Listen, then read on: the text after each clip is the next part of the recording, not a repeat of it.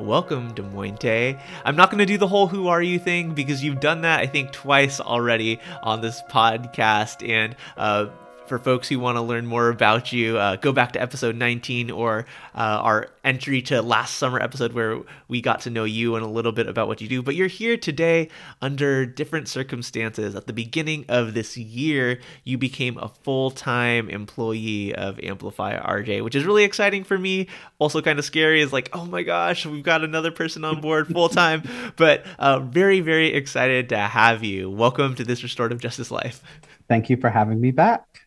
Oh man, it's so good to be back with you. What's interesting now is like we talk almost every day now, and so like the dynamic of like, oh, good. We've talked twice earlier today, but really excited for a lot of the things that you're going to be doing. As many people know, and if you're learning just now, surprise, my wife is having a baby. I'm becoming a father sometime in the next 2 months. Who knows when that'll be? And so in order to continue to be able to facilitate all the learning that we do, we needed more help. And so Demointé is going to be doing that. So if you, your school, your organization are looking for restorative justice education, in your classrooms, for your staff, in the workplace, to push beyond diversity, equity, and inclusion efforts, we're still your folks to do that. Just Demointé might be the person who is out in the world facilitating those things. They've already been out in San Francisco. They've got some things in Texas going on coming up soon. So very excited to have them. But today we're here to talk about work that Demointé has already been doing within the Amplify RJ community. As some of you know, Demointé has been a part of the community almost from the beginning. And one of the things that they started to do, along with Stephanie Sarantos, who's also a previous podcast guest, they host this space called Imagining Abolition, which is the second and fourth Wednesdays of every month from 4 p.m. to 6 p.m. Pacific time, and then you can translate that to whatever time zone you're in, where folks gather to talk about abolitionist ideas in youth-centered spaces. They've been holding that space, and that space is open. We'll continue to have those things linked in the show notes as a part of our Future Ancestors Collective.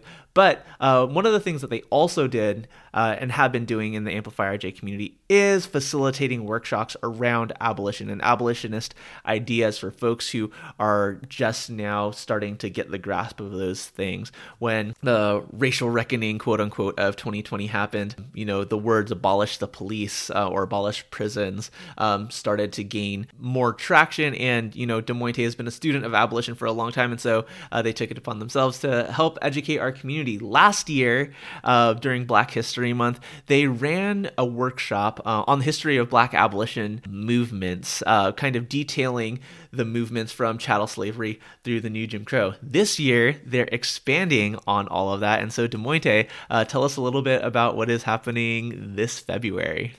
Yeah, thanks so much.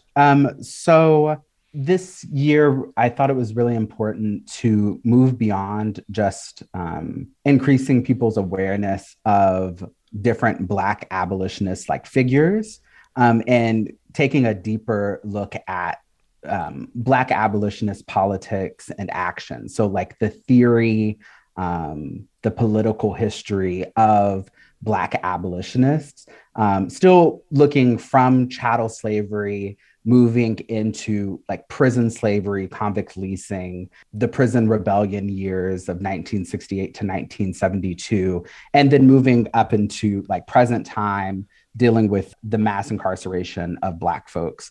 So we're thinking deeply about what was sort of the political theory and action developing over these different phases of abolition. How have Black abolitionists refined their own analysis of these institutions and systems, and how have they offered us an opportunity to refine our analysis and be like more keenly aware of just how much these technologies of anti-Black violence and anti-Black terrorism shift and transform over time, and how people have historically adapted to those shifting technologies. Yeah, and let's look a lot of different ways over what has been almost 200 years, right? You were covering a long period of time from the end of chattel slavery and, the movements of abolition leading up to that to now. And so we are still exploring some of the folks who were vital to those movements, but really digging into how that applies to the politics and actions that we can take today to build a liberated future for all Black people. Yeah, definitely. What's been really interesting as I have deepened my research even more has been just how keenly aware Black abolitionists have been of the possibility for Black violence and what Mariame Kaba calls these death-making institutions, their ability to transform. And Black abolitionists had foresight about these things. So being able to connect the lines in their thinking over these different movements has been really interesting, eye-opening. And I think it's important, even as we look forward to what does the next 20 years of abolitionist organizing and action look like, and how do we avoid certain pitfalls.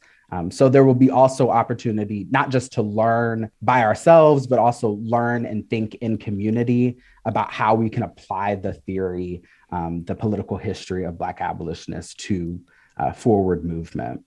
Yeah, as we were talking about what happened last year, the way that we facilitated these workshops, we were like, hey, we're just trying to cram as much information as we can into these 2 hours. And we've changed the format up a little bit. Why don't you tell people how things are different this year?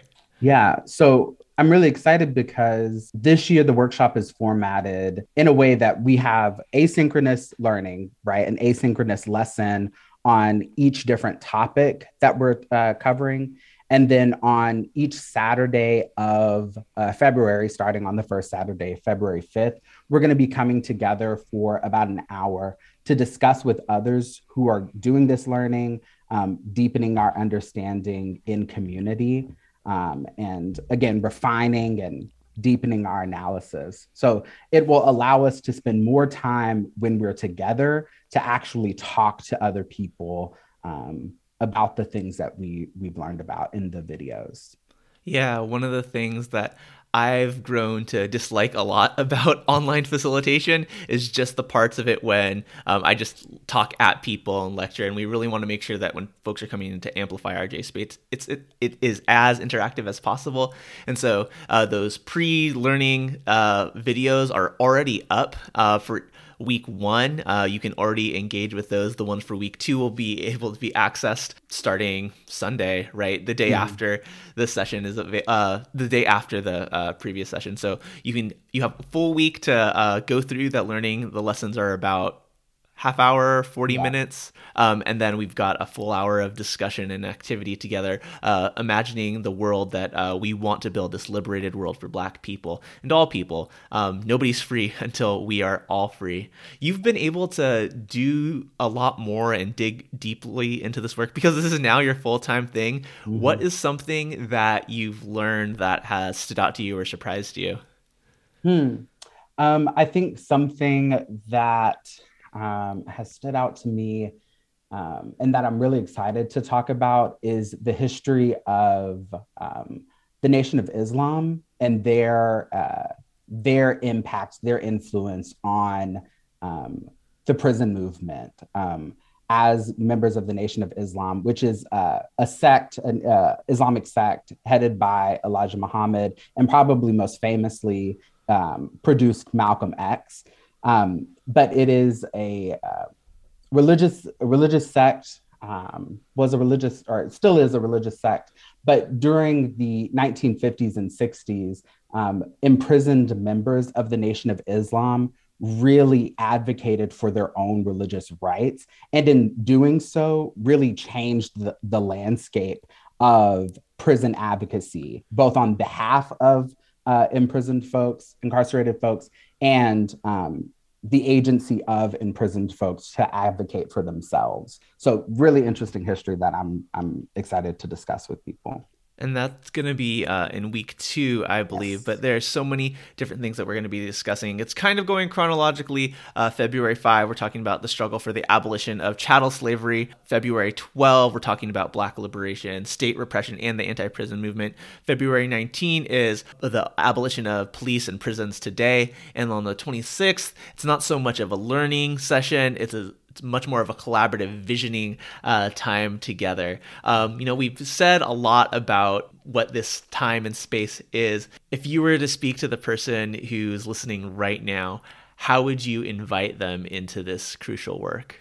This is a history that is not often taught, if ever, in schools. It is a history that is crucial in understanding not just the technologies of carcerality, of prisons, but also to understanding like what liberation can look like, and what is going to be necessary for truly liberated futures. So that would be part of my invitation, that in order to truly envision a liberated future for Black folks, and as you said, all people, this is crucial history.